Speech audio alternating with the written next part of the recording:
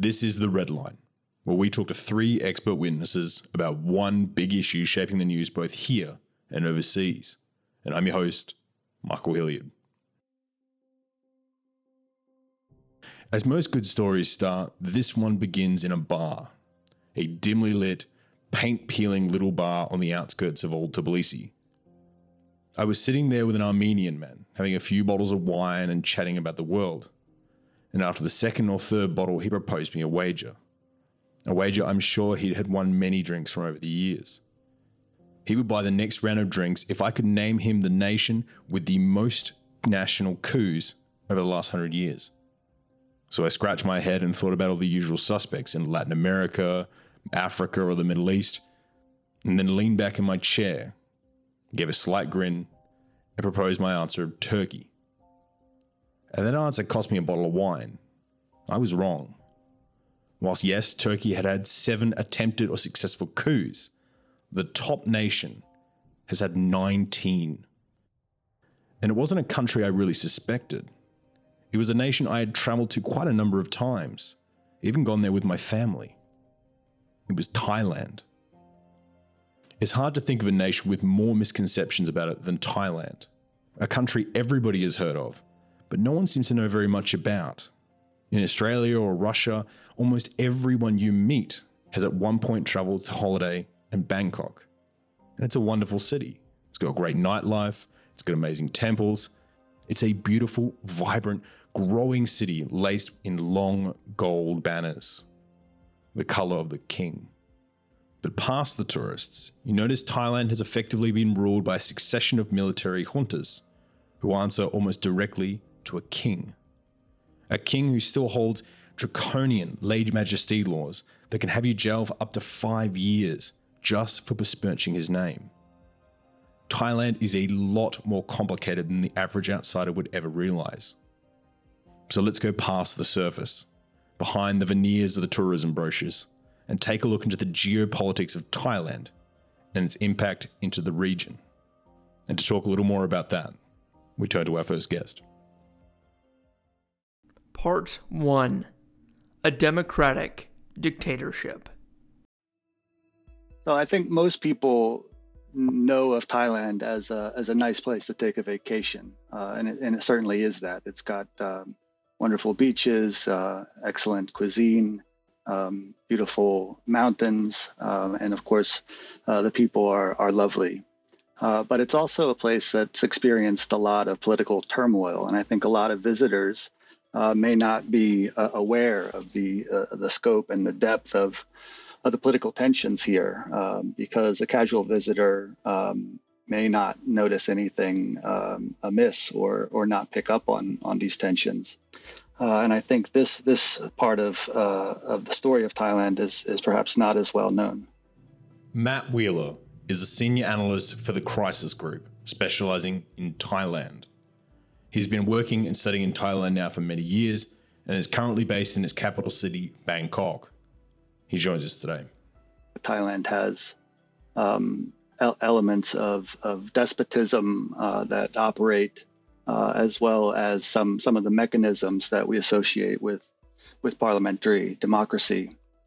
But after the military coup in 2014, we had a long period of five plus years of outright military rule, which really only ended with a general election in March last year.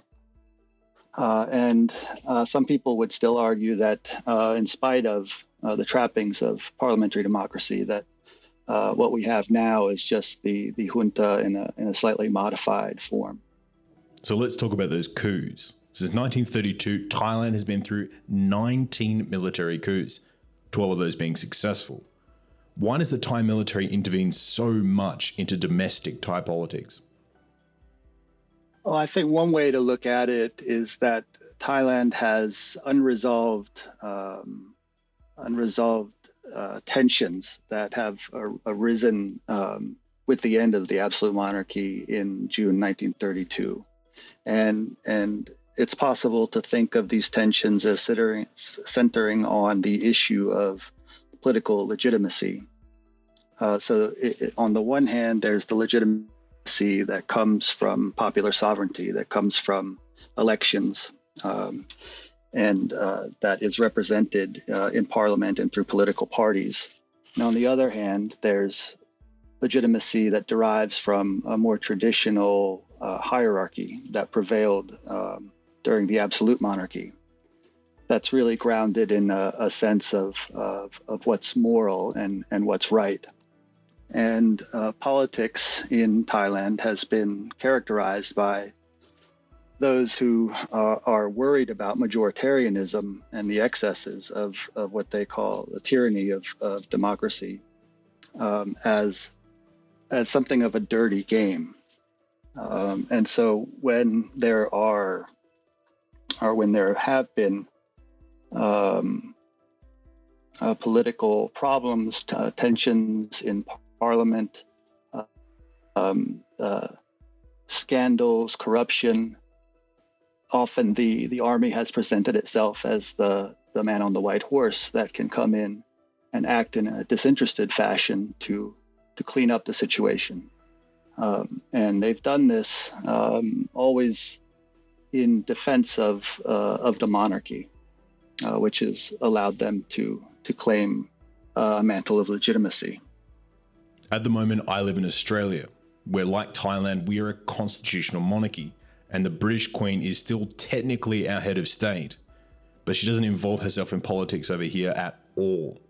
But what about Thailand? How involved is the Thai royal family in domestic politics? Yeah, you can tell I'm a little bit nervous talking about this. I mean, one thing your listeners may be interested to know is that, I'm constrained by the lèse majesté law here, Article 112 of the Criminal Code. And that prescribes 3 to 15 years for people who are found guilty of defaming the king, the queen, the heir apparent, or the regent. So this definitely is a consideration for those who live in Thailand or who wish to visit Thailand when discussing the monarchy. When we talk about the monarchy and its involvement with politics, we're really talking about King Bhumibol Adulyadej, the ninth king of the current Chakri dynasty, who became king in 1946 when he was just 18 years old. So at that time, the monarchy was at a nadir. It had very little power, very little influence. But over the course of his 70-year reign, the crown was transformed into the center of a political and ideological complex known as democracy with the king as head of state. So with the help of a Prime Minister, Sarit Thanarat, who was a general, a field marshal, who took power in the late 1950s, he rehabilitated the monarchy and used it to legitimize his own rule. And over time, particularly through royal projects and through a lot of tours through the provinces and the countryside, the king built up an image and a sense of devotion from people throughout the country. The monarchy was rehabilitated and it recovered a great deal of the influence that it had lost with the end of the absolute monarchy in 1932. And particularly after a democratic uprising in the early 1970s, where the king intervened on behalf of students who were calling for a new constitution and for greater popular sovereignty. He was seen as a monarch with some democratic credentials. He's intervened at later points, not always necessarily on the side of those asking for greater democracy. But the ninth king, Rama IX, King Bhumibol, developed a great deal of charisma and legitimacy that he was able to deploy. In 2005, Duncan McCargo came out with an article and coined the phrase network monarchy. And this was the idea that the king was able to effect his preferences in politics and society, not directly, but through a network of people who could act in his interest, particularly people in the Privy Council. So from the locals I've spoke with, Rama IX was incredibly popular and loved by a huge majority of the nation. But after his death, the crown was passed down to his son, Rama X, who doesn't seem to have the same level of sway with the public as his father. Do you think that's a fair assessment?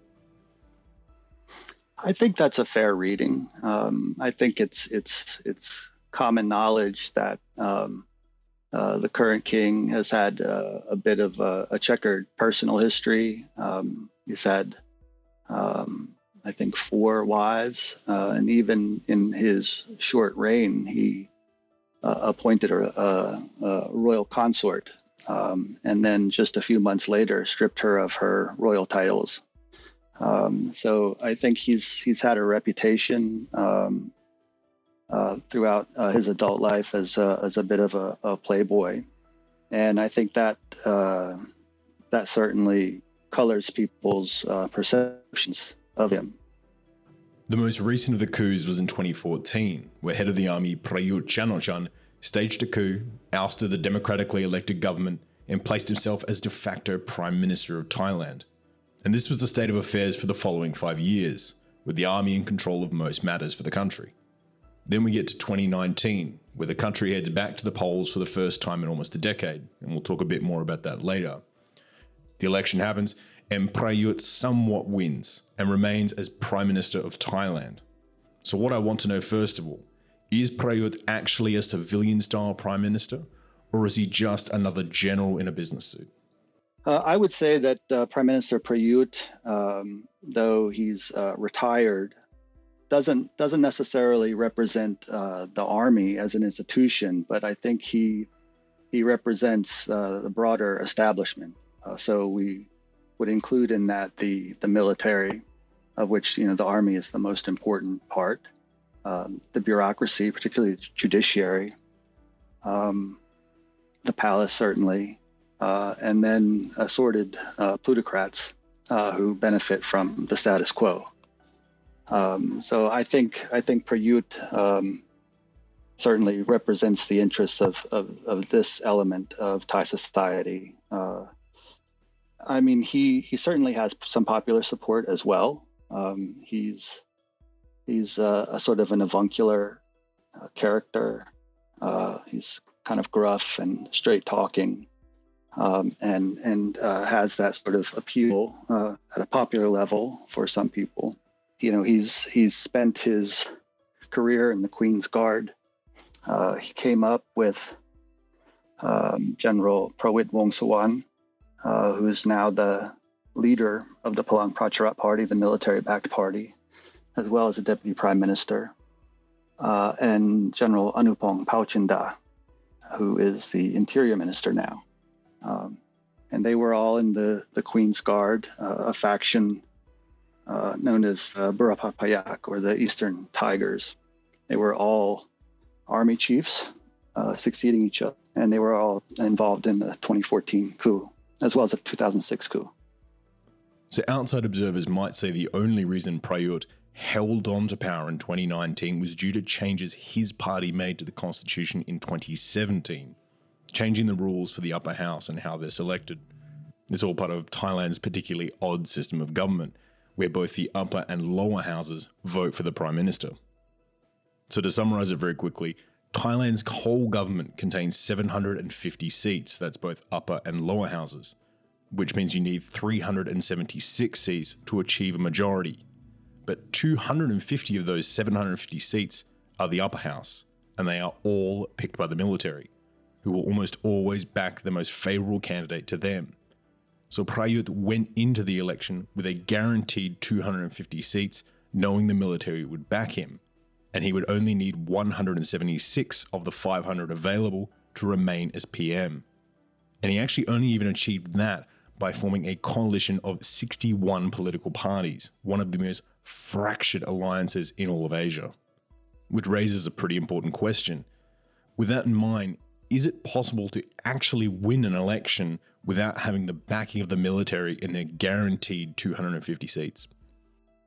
It's extremely difficult. And of course, this is by design. This is how the 2017 Constitution was drafted, to essentially allow the junta to continue to govern, but with a veneer of democratic legitimacy. And as you pointed out, the Senate is one of the most important ways in which they are able to do that. But there's also the electoral system, which favors medium-sized parties and sort of disadvantages parties that were heretofore dominant, like the Thaksin-aligned Pheu Thai party. And there is also in the Constitution provisions that give greater power to the so-called independent agencies, like the Electoral Commission, National Anti-Corruption Commission, and the like, who have broad authority to intervene in executive and legislative affairs.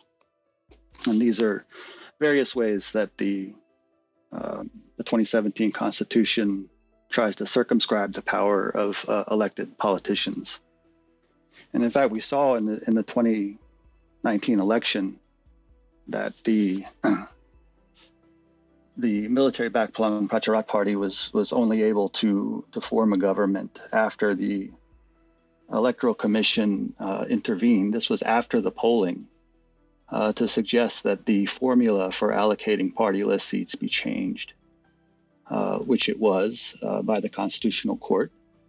And that allowed about 10 very small parties, most with, I think, just one MP, to also gain a party list seat. And these parties aligned themselves with Palang Pracharat Party, and that's what allowed Prayut to be selected as prime minister, in spite of the fact that he's not a member of a political party and he's not an MP. So with the military having this mechanism to manipulate elections, do you think this will bring an end to the constant cycle of coups? Not necessarily. A lot of people believed that after the Black May incident in 1992, where the army came out and shot down pro-democracy demonstrators in the streets of Bangkok, that would be the end of military intervention in Thai politics. That was the impetus for the drafting of the 1997 Constitution, which was the most liberal that Thailand has had. And it was that constitution that paved the way for Thaksin Shinawatra to gain office. So I think a lot of people believed after the 97 Constitution that we wouldn't see any more coups. But of course, that was wrong. So I think it's always difficult to write it off as a possibility. I think one of the dynamics that we see now is that there's a lot of popular resistance to the 2017 Constitution. It's seen as something that was born out of the 2014 coup, that was drafted in the interests of the status quo, that was ratified in a referendum that was unfair. And there's broad support, I think, for the Constitution to at least be amended, if not scrapped and completely rewritten. So let's turn away from Bangkok for a bit and head to the southern fringe of Thailand, in the Muslim-majority areas near the Malaysian border. There has been a breakaway conflict bubbling away down there for years now, and I was wondering if you could summarize it a bit for us. Sure. I mean, there's been an insurgency in the south in one form or another since the mid-1970s. It was largely dormant in the 1990s, but came roaring back really beginning at the end of 2001, and particularly in January 2004, when there was an arms raid on a military base in Rathiwat province, where something like 400 small arms were stolen by insurgents. And thereafter, the level of violence was sustained at a high level for several years. Initially, it was difficult to say with certainty who was behind it, but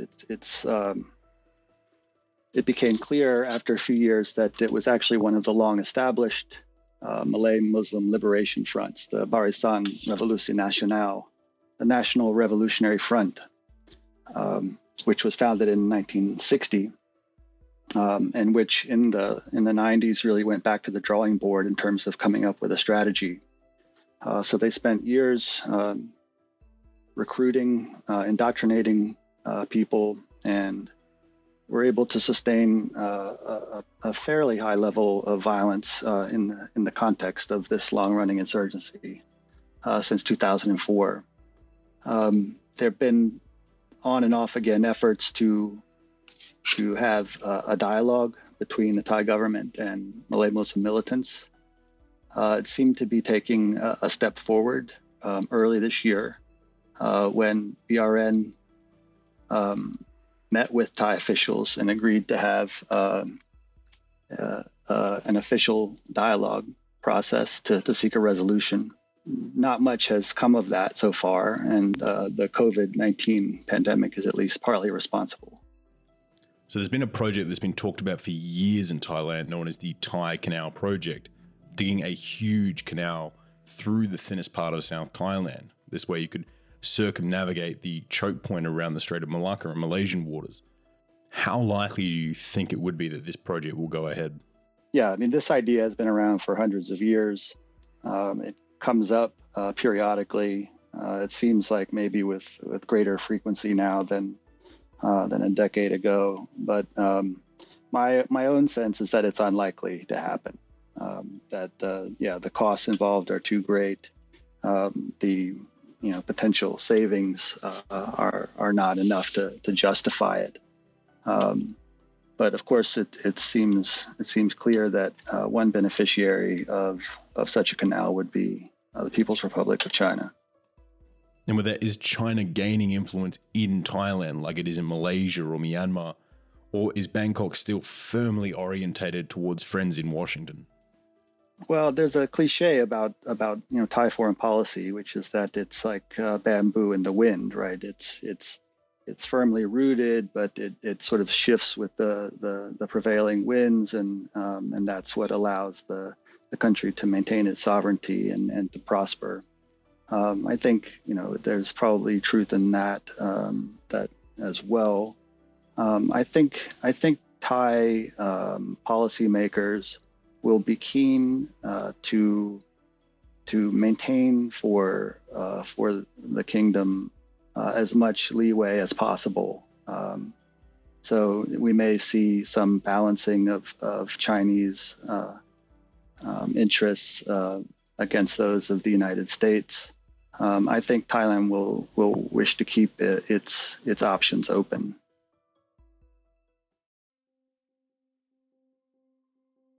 We've already talked about it in previous episodes, just how important Southeast Asia will be to the balance of power. And Thailand sits at the very heart of that region. Thailand is a powerhouse when compared to most of its neighbours, and it often helps shape the overall trajectory of the region. But where is Thailand heading? Who will it look to partner up with to push through these tough times? Will they return to Washington or seek out Hanoi? Will they take a look at Kuala Lumpur or increase ties with Beijing? Well, for that, we turn to our next guest. Part 2. Goldilocks Syndrome.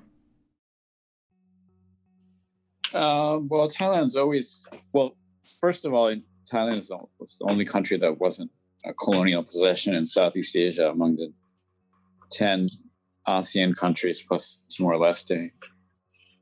So it accomplished that in some part historically by relatively effective diplomacy, but also to some extent by preying on its neighbors or sacrificing them, which I guess you could also call somewhat effective diplomacy. Joshua Kalanzik is an expert on Southeast Asia, specializing in Thailand for the Council on Foreign Relations. He has appeared on radio stations all around the world for his expertise, and he joins us today. So today, Thailand is still sort of plays that intermediary role. It straddles it is a U.S. treaty ally and has close relations also with Japan and Australia, but is probably of the big Southeast Asian countries, the one that has the closest links to China as well. So Thailand has a much larger economy than most people would expect, having the 19th largest GDP in 2019. Why is it so much richer than some of its direct neighbors like Cambodia, Laos, or even its oil-rich neighbor to the south, Malaysia, at 100, 105th, and 28th ranking by GDP, respectively? Thailand was relatively well-run economically in the period of really high growth for a lot of other Southeast Asian countries too, like Malaysia, Indonesia, Singapore, Philippines. They were an authoritarian state, but the various authoritarian leaders allowed a certain amount of sort of technocracy. They benefited from massive Japanese investment, as did a number of other Southeast Asian states. Thailand also, has huge downsides. It has one of the worst income inequalities in the world. At some points in the last couple of years, has been the worst. Has a massively stratified society, and the economy has, it grew really, really enormously in the Cold War, and then since the late 90s has grown somewhat more slowly. And a fair amount of the economy now today is dependent on tourism too, which is always somewhat risky because tourism can be affected by a lot of things, but right now is really problematic. For a nation so reliant on tourism for funding and hard currency, how is COVID going to be affecting their economy? In Thailand, they're still massively dependent on tourism, and their biggest sources of tourism is China and other wealthy Asian countries, and secondarily Europe and the US. And most of those countries, even though some of those countries, not the US, but some of those other countries have done a pretty good job, people aren't going to be excited about going on a plane to Thailand. So, I mean, I don't know offhand what the latest projections is, but I mean, they got 40 million tourists last year, something like that, 39 million, 40 million, and a quarter of them were from China. So I think, they're in huge distress because, first of all, a lot of Chinese people are just not going to be able to travel to Thailand because the economy is hit hard in China. Second, there's some pressure by the Chinese government to spend money at home. And then third, it's just going to be really hard for any tourist site to lure anyone right now. So having spent a bit of time in Thailand myself and talking with some locals in the country, particularly in the east, they all seem to have a fear of one country invading them, and that country is Cambodia. Phnom Penh's armed forces are much smaller and they're far less equipped. So what I want to understand is, why is there so many people in the east of Thailand fear an invasion from Cambodia, of all places?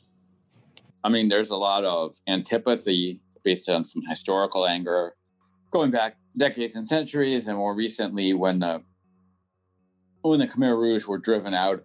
I mean, it's not that recent, but we're talking about compared to temples and structures that were built hundreds of centuries ago. But when the Khmer Rouge were driven out by the invading Vietnamese forces, they fled to the Thai-Cambodian border and sort of built this alliance, in quotes, with a bunch of other groups supported, not directly, but essentially supported by the U.S. and other actors, and not the greatest, certainly not the highlight of U.S. foreign policy. And they stayed along the border there and continued to attack and harass the Cambodian government. But yeah, the relationship between Thailand and its less wealthy neighbors, particularly Cambodia and Thailand, Laos and Thailand, and Myanmar and Thailand, Vietnam and Thailand less so, but Vietnam is a little bit more just geographically removed and a little wealthier.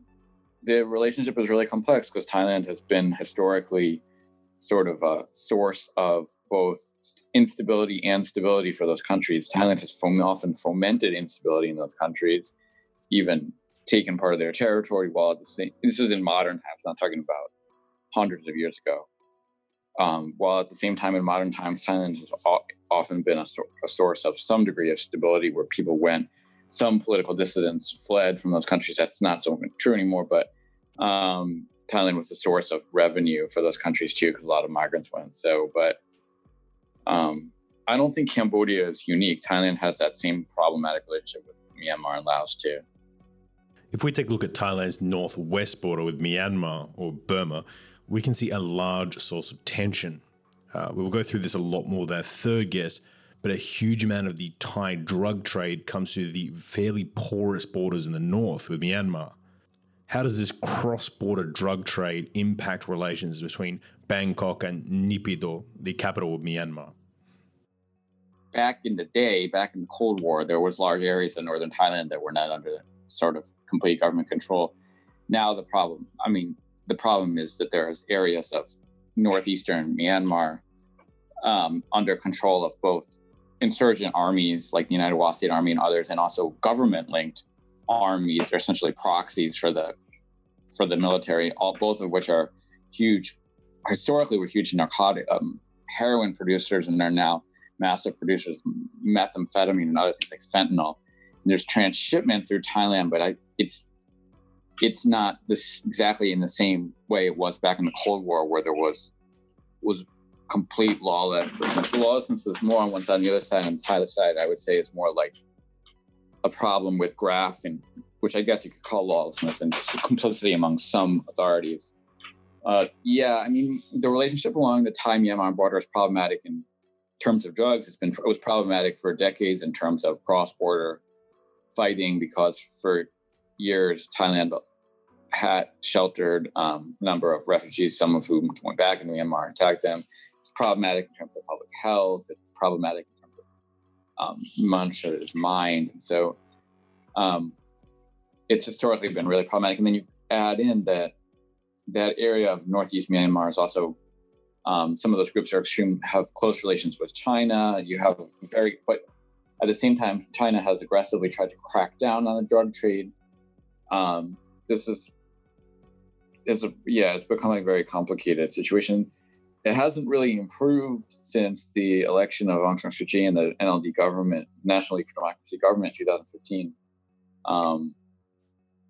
The fighting in Myanmar hasn't gotten better. The drug trade hasn't really improved. Relations with Thailand and Myanmar are probably a little better than since before Suu Kyi, but overall, the other issues haven't really been resolved at all. Moving south now to the thin border between Thailand and Malaysia. Historically, this area has been rife with Muslim separatists wanting to pull away from Bangkok's rule.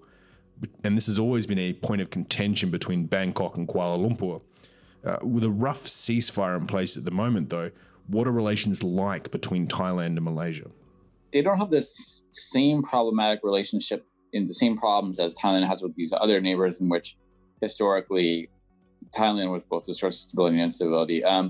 The insurgency in southern Thailand, which has been, they had a ceasefire now because of coronavirus, but has gone on for 20 years or so, and is now in this current iteration of previous iterations in the 60s, 70s, has always been a problem or a thorn, and there was a level of distrust from the Thai government and the Royal Thai Army, particularly in the past, less so now, but still to some extent, that some of the insurgents were sheltering in Malaysia, or people linked to the insurgents, which is certainly true. There were people have been, but it's not the same level of distrust with some of those mainland Southeast Asian neighbors. They have a pretty good working relationship, and the situation in southern Thailand, although there's ceasefire now, is still really problematic. It's sort of like another generation of insurgents has emerged, but the level of cooperation between the Thai government and Malaysian government is pretty good. The relationship isn't as punctured on and by so much historical distrust as those other relationships, I would say. But there certainly are some historical issues. The other big one I want to talk about is China. China is buying up large stakes into Thailand at the moment and has invested in quite a lot of schools, mega projects, and real estate all throughout the country. And although there seems to be a fair chunk of anti-Beijing sentiment, the Thai government seems to be warming more and more towards Beijing. What are the real relations like between Thailand and China? Everyone buys influence to some extent. I don't think China is doing anything, certainly not necessarily unique. I think just to step back, there's long historical ties between Thailand and China. Thailand, even during the Cold War, even at the worst periods of Cold War, when China was pretty isolated from most of the non-communist world, Thailand still maintained kind of behind-the-scene links to China, and a huge proportion of Thai population just migrated from southern China, and Thailand has had, with some certainly problematic problems, particularly in the 40s and the 50s, has had one of the best records in Southeast Asia of countries of assimilating Chinese migrants without the types of convulsions of racial violence that occurred in Indonesia, Malaysia, and other places. There's deep historical links and cultural links, and China provides really important investment in diplomatic assistance. So it's not like they're buying Thailand any more than, say, anyone else. I think but I think at this point, Thailand is pursuing both relationships. I don't think they're steadfast really in anything. I think the military still relies on the relationship with the U.S., but that's been embittered somewhat because of the U.S. becoming more and more, a little bit less so under Trump, but still fed up with Thailand's cycle of democratic breakdown and military rule. Some in the military, appreciate that China doesn't really seem to care that much about that, but at the same time, they still prefer sort of some aspects of the U.S. relationship. Economically, China is by far the dominant actor already in Southeast Asia everywhere. So, but Thailand is really, like most Southeast Asian countries, trying not to have to choose. Frankly, like almost everywhere, including Australia. Australia is in a similar position, actually, as in many ways as Thailand, although Australia obviously has huge assets that Thailand doesn't bring to bear. But, Australia's economy is hugely dependent on China. China has massive economic leverage over Australia. The Australian exports to China are different than the relationship with Thailand, where China's economic leverage is a little bit different, but has massive economic leverage. Yet at the same time, Thailand and Australia both remain military allies of the main regional competitor of China.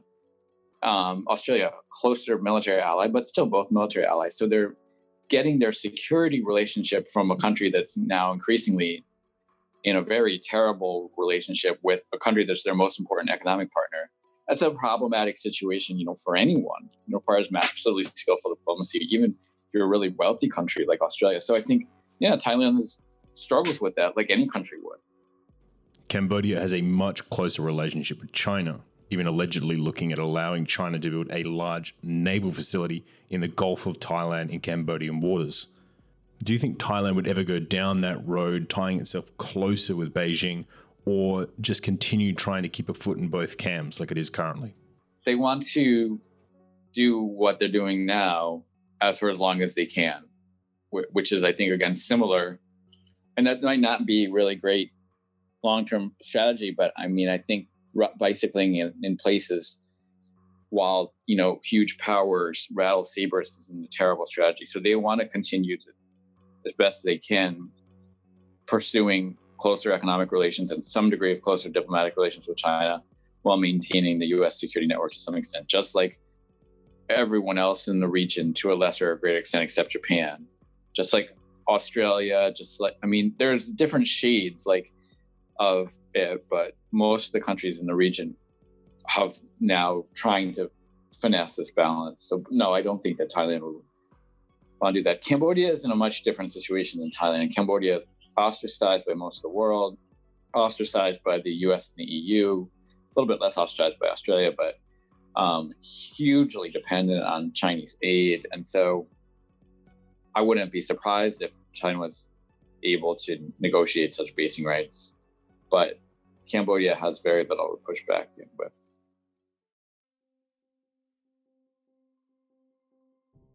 Another aspect of Thailand we tend to associate with it is drugs and drug trafficking. And a lot of other nations also partake in this, but for some reason Thailand seems to have picked up a certain reputation for it, which is odd. Why would a tough, military-ruled country have such a reputation with being drug traffickers? It's a complicated question. So for that, we turn to our third guest. Part 3. The highs and lows. During the riots in sort of 2016, 2017, I found myself catching up with the Thai officials. So we're walking through the protest lines where a week later they're shooting bullets down the road at each other. Sitting in a coffee shop watching tourists move through the same protest lines. And nowhere around the world, I think, would you see that sort of thing. Or, you sit in Hadjai in southern Thailand, the heart of the southern insurgency, and you see bongo vans turn up filled full of European tourists who, backpackers who are going from Penang Island in Malaysia up to the southern Thailand beach resorts. And it's a really strange thing. For whatever reason, people feel wonderfully safe there. So, and there's always this sort of simmering, a variety of issues. And we'll talk about it, we'll talk about in terms of terrorism. So, 2015, the Erawan bomb shrine. And, everyone's sitting there in the Western world going, oh my God, who could have done this? In reality, the list is about as long as my arm. Was it Southern insurgents? Was it Uyghurs? Was it Hamas or Hezbollah who've got headquarters there? Was it the remnants of JI? Was it the rising IS? Was it was it the red shirts or the yellow shirts? And the list goes on. So it was it's one of those really strange places. John Coyne is the head of the Strategic Policing and Law Enforcement Division for the Australian Strategic Policy Institute in Canberra. He specialises in border security, the international drug trade, and organised crime. And he joins us today. Thailand finds itself right now, it finds itself at the centre of a series of seismic changes. So it finds itself on the front line of a global war on drugs. It finds itself central to a Chinese soft power exercise in terms of the expansion of the One Belt, One Road. It finds itself as a leader within the ASEAN group in terms of economic and security integration. And it finds itself wedged between an insurgency in its south, a criminal insurgency or a terrorist insurgency, depending on who you believe, and a criminal insurgency in the north in terms of the production of methamphetamine. And to the east, it finds itself, unfortunately, once again, dealing with the issues of its neighbours, so with Cambodia, so both in terms of, arguments over borders, but also more specifically, the illicit trade. So, in 2015-16, 250 people killed, both poachers and Thai government officials over Siamese redwood in the borders of Cambodia and Thailand. So you just alluded to the Thai war on drugs. So what I want to know is, what drugs are we talking about here, and who are they selling these drugs to? So Thailand, and most people don't realise, when we talk about the war on drugs, Thailand was really particularly successful. So it became poppy-free over a period of about a decade. So no opium poppy is produced in Thailand these days. But having said that, it finds itself, unfortunately, right next door to the perfect storm of criminal activity. So what we've seen over the last decade is a growth in the production of methamphetamine. So in Australia or in the US, meth, ice, the high grade stuff. But it started off with the production of what they call yaba, which is a low socioeconomic drug. It's a low purity pill form generally of synthetic drugs. So it is a methamphetamine, but usually cut heavily with caffeine. So what we've seen in this perfect storm is a series of things occur. So first off, we saw the rise of a huge, 46,000 plus sites of chemical and pharmaceutical production on mainland China. Very difficult for the Chinese authorities to regulate. Then what we saw is a crackdown in terms of law enforcement on those sites. So we saw a dislocation of the production of of synthetic drug precursors. Interesting enough, in the 1970s, and this is this perfect storm, in the 1970s, the Taiwanese government began investing heavily in STEM. So, and those people who were educated in STEM found themselves being part of the Chinese economic miracle. Now, as the Chinese education system picked up into the 90s and into the thousands, they had their own people, mainlanders, to work in those STEM jobs, so those people returned to Taiwan. Next, what we saw is, the series of stalemates in terms of ethnic insurgencies in places like the Shan and Wa states. So what we saw there then is this perfect storm. What once those armies and those ethnic groups were doing was being involved in the heroin trade. They moved into the meth trade, but in a different way as rent takers. So they just allowed Chinese organised crime groups to bring Chinese precursors into that part of Myanmar. Taiwanese cooks were imported who brought it across. The ASEAN economic miracle of border integration reduced the border controls. And at the same time, the investment by the Chinese government in the One Belt, One Road initiative created all new economic activity and connections. So drugs were being produced in bigger and bigger quantities. So about 18 months ago, I was in the Mekong and I went to a drug lab seizure of a 20-acre clandestine lab. So in Australia, we talk about a clandestine lab, maybe in a small warehouse or in someone's garage. I want you to imagine a 20-acre clandestine lab. They had a dual production line producing high-grade methamphetamine for US and Australian markets, and at the same time, in parallel, a low-grade yaba manufacturing. What these guys have been able to do is drop the price, the wholesale price of methamphetamine. So in the streets of Vietnam over a 12-month period, a kilo of methamphetamine at the wholesale price dropped by about 25%. At the retail, the market across the region is being flooded with low-priced methamphetamine, both yaba and what we call, again, ice in Australia. So this is sort of a perfect storm of activity. Interesting enough,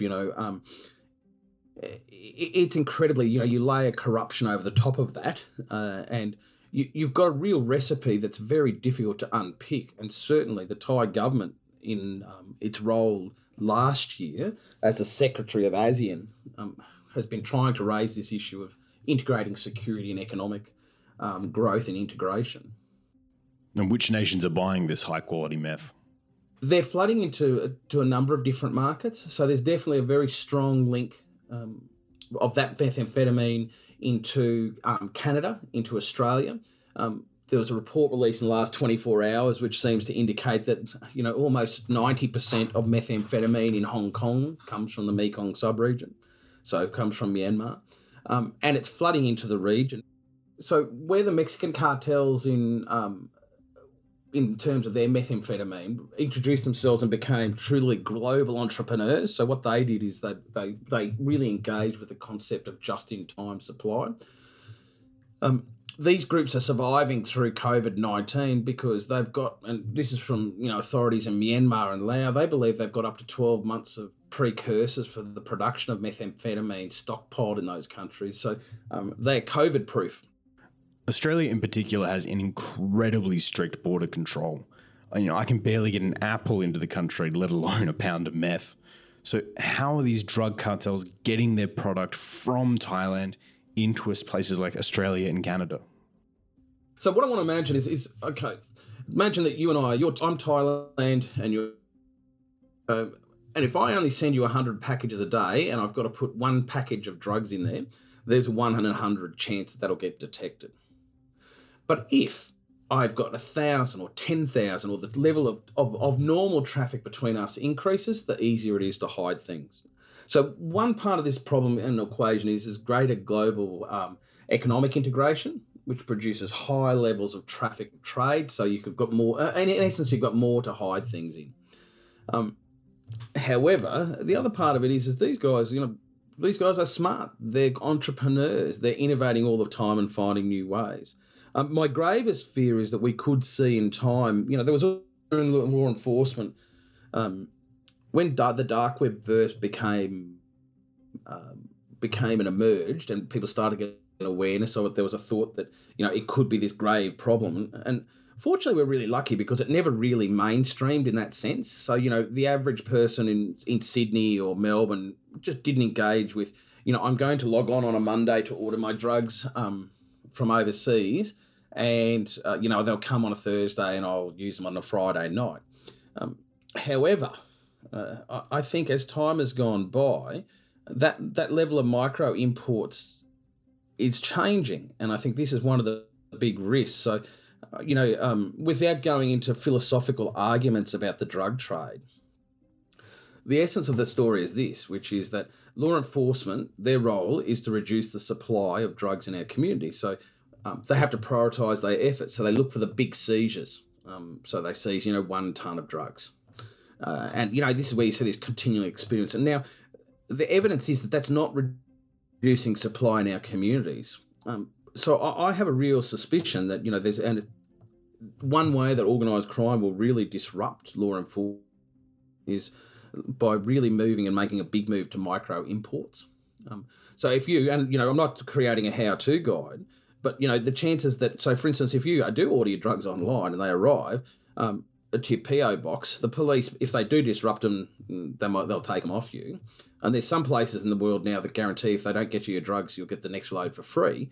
Worst case scenario, the police might turn up and say, stop ordering drugs online, you've been warned, here's a criminal warning, because the whole of the criminal justice system is really focused on disrupting big supply.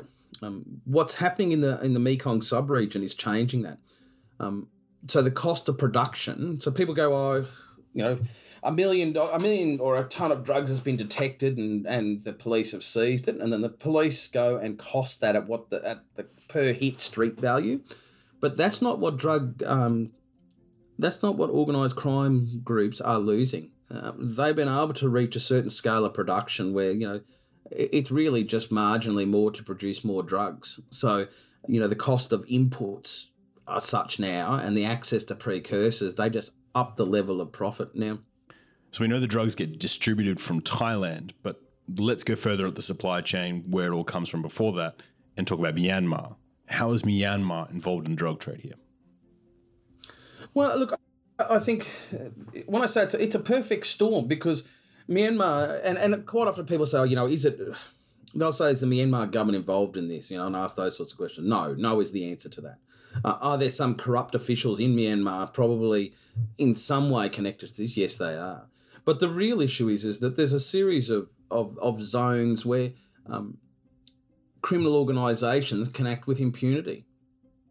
They can buy that impunity in some of those zones, so the Wa state and the Shan state. So they can buy that by paying rent, in better terms, to the ethnic militias, but they can act there, and they're close enough. They're close enough to the supply chains of precursors in China, and there's long, porous borders, and they can act with impunity. And now, as I was saying earlier, with the great investments in infrastructure and the One Belt, One Road initiatives and the reduction in border controls by ASEAN economic integration, you can rapidly move. You can rapidly move from the north of Thailand by road to Bangkok, and and the traffic that is moving along there is significant and increasing. So the drugs get made in Myanmar, but Myanmar doesn't make the chemical precursors. So where do they come from? So where these precursors are coming from is mainland China, and there's literally tens of thousands. It's the Chinese economic dream. Tens of thousands of chemical and pharmaceutical sites have been established across mainland China. The Chinese government's struggle is how do you regulate that industry? Now, there's a big difference between spying on your people as an authoritarian country and regulating industry, and I don't think they have a strong tradition in regulation.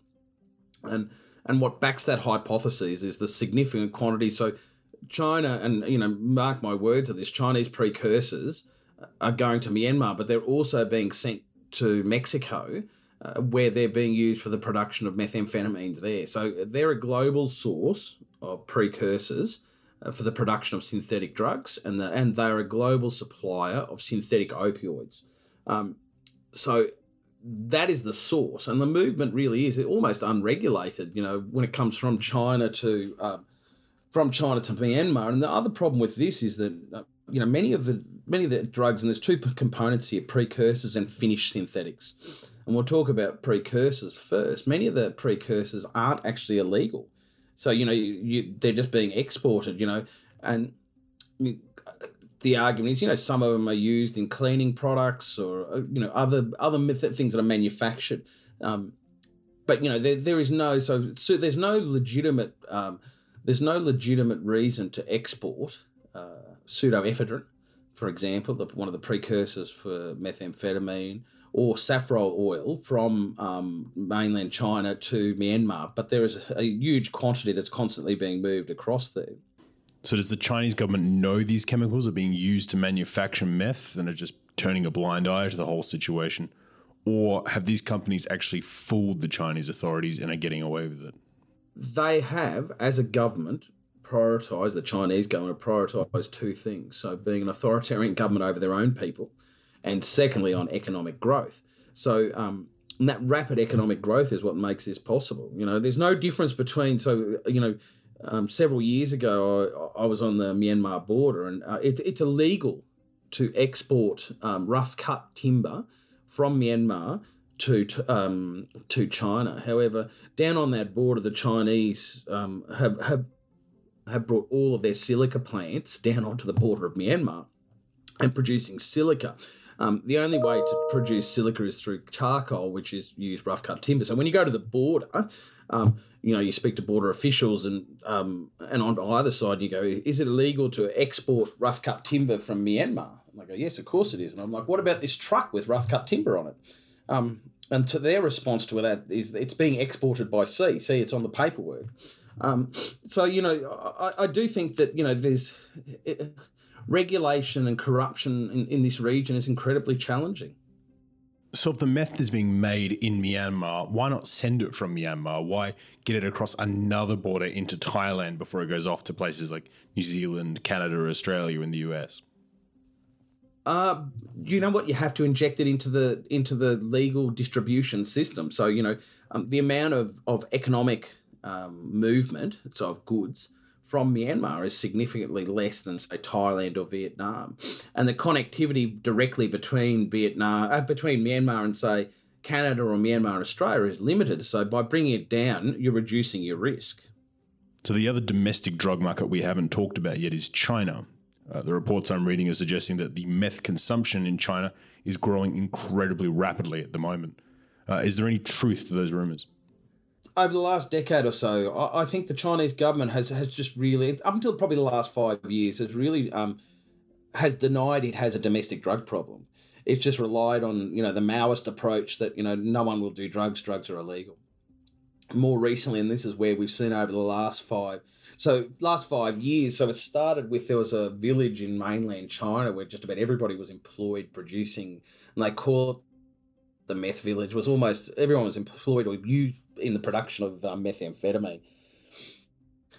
So I think the Chinese government have really come to the conclusion that they have a domestic problem. And with a growing middle class, that's not surprising. And probably very much the same case for countries like Vietnam, where, the economic success has seen a rapidly growing middle class, higher disposable incomes, a younger population that is looking for alternatives in terms of recreational drugs, moving from alcohol, etc.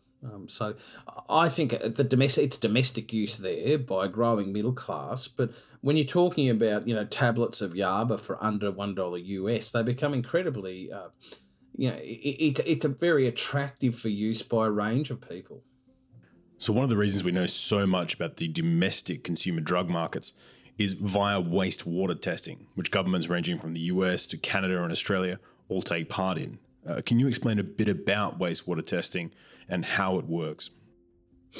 Look, about 4 years ago, the Australian Criminal Intelligence Commission, with support from the government, began what they call a wastewater survey project. And what it did is, across a number of different sites in Australia, every quarter, it would go to the sewerage system and test the sewerage system for drugs, and range of drugs, tobacco, alcohol, etc. And from that, it can make an assessment on the rate of consumption, purity, a range of factors. And interesting enough, and I remember sitting down with the then when they were first discussing this, I was sitting down with the then Commissioner of the Australian Border Force, Roman Quadvilic, and he told me, he goes, John, this wastewater survey is going to dramatically change law enforcement in this country. And I said, oh, you think so? And he goes, yeah, because we'll know, how poorly we're really doing and impacting on supply. And it's really interesting because when you follow the wastewater survey, the evidence is really quite clear that despite record seizures, despite a 2015 inquiry into ice use in this country, despite a national ice task force and a national ice strategy and everything else, consumption of methamphetamines in this country remains pretty much unchanged by the wastewater survey data. And of course, there's always these people who argue and they go, "Oh, the problem could always be worse," but that doesn't really float with me. I think that we need a drastic change in strategy. But the wastewater survey is a critical piece of information that comes into the decision making in this country, or should do, and it shows us that we have a problem in terms of consumption of a range of drugs. So if we know there's a problem, is there actually a way of fighting this war on drugs, or are we just throwing good money after bad at this one? So number one, if the question is, the criminalisation of addiction has just terrible results. Okay, even the criminalisation of drug use. So I think we need to sharpen our harm minimisation focus. And by that, so if I take a 16-year-old kid who has a $20 foil of marijuana and a police officer picks him up or her up and decides to charge him or her with possession, they won't probably get any time, but they'll inject him into the justice system, which over time will have only negative results for them. Same as, like, for instance, think of it this way: a 22-year-old young woman is lining up to go to a festival in Sydney. In front of her two police officers. So she has a choice. She says, I down the 3 tablets that I have in my bra and possibly die of an overdose, or alternatively I get injected into the justice system for possession and lose my job, and and it's a spiral from there. So number one is, I think that we have to change our way of that. Number two is with harm minimisation. This debate around pill testing is a good one. I think that what we really need, if the choice is saving some children or some young people with pill testing, we should do it. The evidence from injection rooms, safe injection rooms in Sydney, are really clear. So, 6,000 plus overdoses over the last decade, and no deaths, which is fantastic. However, I don't think that the decriminalisation or legalisation of currently illicit drugs is a solution either. So, for those who turn around, I look at illicit tobacco. So most of the very senior UK organised crime figures have moved to the production of and involvement in the distribution of illicit tobacco because they just undercut the legitimate prices. They make a huge profit, and at worst they get a slap on the wrist. And what we're seeing in North America and Canada is the same. So the model for marijuana is either sell better marijuana or sell marijuana at a cut price below the legal price. So it doesn't impact on organised crime. But there are times it works, and Thailand's a good example of that. So Thailand once was a hotbed for the growth of opium poppy. The Thai government, along with international assistance, they didn't just go through and slash and burn and poison crops. What they did is they gave an alternative, and they created markets. So what they did is they built roads into the regions.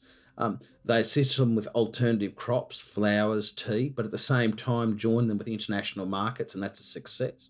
Right now in Myanmar, there's 1,000 families who are growing coffee under a UN project instead of opium poppy. But they just didn't tell them to grow coffee. What they did is they got some Colombians to come out and identify the best coffee that could be grown there. Then they found a market. So this stuff is actually being grown, and the beans are being sent as high-end coffee beans to France and being sold all over France. So those 1,000 families aren't involved in the growth of opium poppy. So I do think interventions work. Roughshod ones don't. And certainly, from a personal perspective, it's very difficult to see how methamphetamine could be safely used.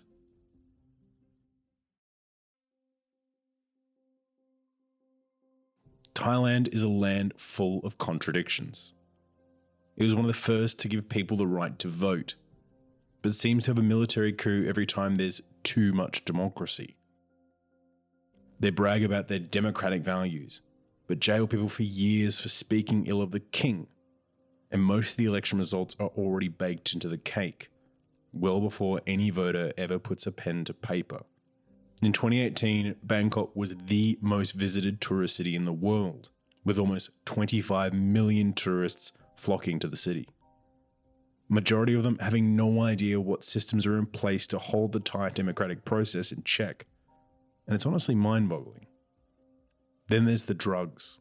When supply chains and businesses all went international, it was no surprise the drugs did too. With Chinese chemicals being cooked in Burmese jungles and mailed from Thai ports, drug trafficking has grown far beyond sneaking suitcases through an airport or trying to manufacture small amounts of drugs in a rundown house. The sheer volume of international trade these days means that an understaffed border force can only check a small percentage of the deluge of containers and packages that comes in every single day. And even if they catch some, they can never catch them all. The next few years will be crucial for the Thai kingdom, with a drying up of tourist dollars, a straining of the economy, an unpopular king, and a looming constitutional crisis. Thailand will be looking for a rock in this storm. Who that rock is, though, is not yet known. Thank you so much for listening to this week's program. It was really interesting doing the research for this one. Tourists and tanks is an interesting combination. If you want to hear more from the show, you can follow us on Instagram, Facebook, or Twitter on @TheRedLinePod, where we share new episodes, maps, articles, and predictions for theatres all around the world. You can also find my personal Twitter @MikeElliottOz. Oz is in Australia. The biggest thanks, though, goes out to our Patreons, who help keep this show afloat through their amazing donations. Every dollar donated goes straight back into the show so we can hire more editors, writers, and researchers to bring you bigger and better shows. And the goal at the moment is to bring in a video team to turn these podcasts into full videos with maps, graphs, and footage, something I know will take the show to the next level. I regularly chat with the Patreons myself and thank each and every one of you for your support of the show. You guys are the reason we are doing so well. So thank you again. Another thanks goes out to our amazing guest this week. Matt Wheeler does some amazing work with the Crisis Centre and gave a great insight into what it's like at the moment on the ground there in Thailand. Matt was an absolute pleasure to have on the show, and we hope to have him back soon. And you can find Matt on Twitter @MattZWheeler. Josh Golanzik is from the amazing team over at the Council on Foreign Relations, and is a great insight into not only the region's past, but also its future, seeing the moves that may have big impacts on what is fast becoming the new Cold War battleground. If you want to read more of Josh's work, he can be found on Twitter @JoshKolanzik. John Coyne was amazing to have on, and brought an aspect we don't often get to talk about to the show. John has spent years advising the Australian government on organised crime and drugs, and his work often shapes policy. So hearing from some of his opinions on the current drug war was pretty eye-opening. I'm very sure we'll be inviting John back on the show quite soon. He can be found on Twitter @JohnCoyne14. As you may have noticed, the sound quality in this episode was absolutely amazing, and that's thanks to our newest staff member, Joe, who helps out with some of the editing for these episodes. It's amazing to have Joe as part of the team, helping us out and keeping the quality of this show as good as it can be. If you want to follow more of Joe's work, or even chat with Joe yourself, you can find Joe on Twitter @JoeHawthorne77. It also goes without saying, but another big thanks goes out to Mark Spencer for providing the vocals in this episode that weren't mine. Mark is one of the busiest guys in the business, running some of the most cutting edge and fantastic shows around. So the help he gives us here at the Red Line is incredibly appreciated. I highly recommend you check out his Twitter, where he shares nothing but some of his amazing work, as well as the great Climactic Show. And you can find Mark on Twitter @Climactic Show. And the last thanks, though, goes out to you. We had another bumper month last month. I saw more DMs, emails, and chats than ever before come through to me. And it meant so much to see so many people reach out to the show with questions, comments, or even to just chat over Zoom with a drink. Every single one of these put a smile on my face, so I just want to say thank you again. Your support of the show is so appreciated. We'll be back in another fortnight with another international episode. But until then, thank you and good night.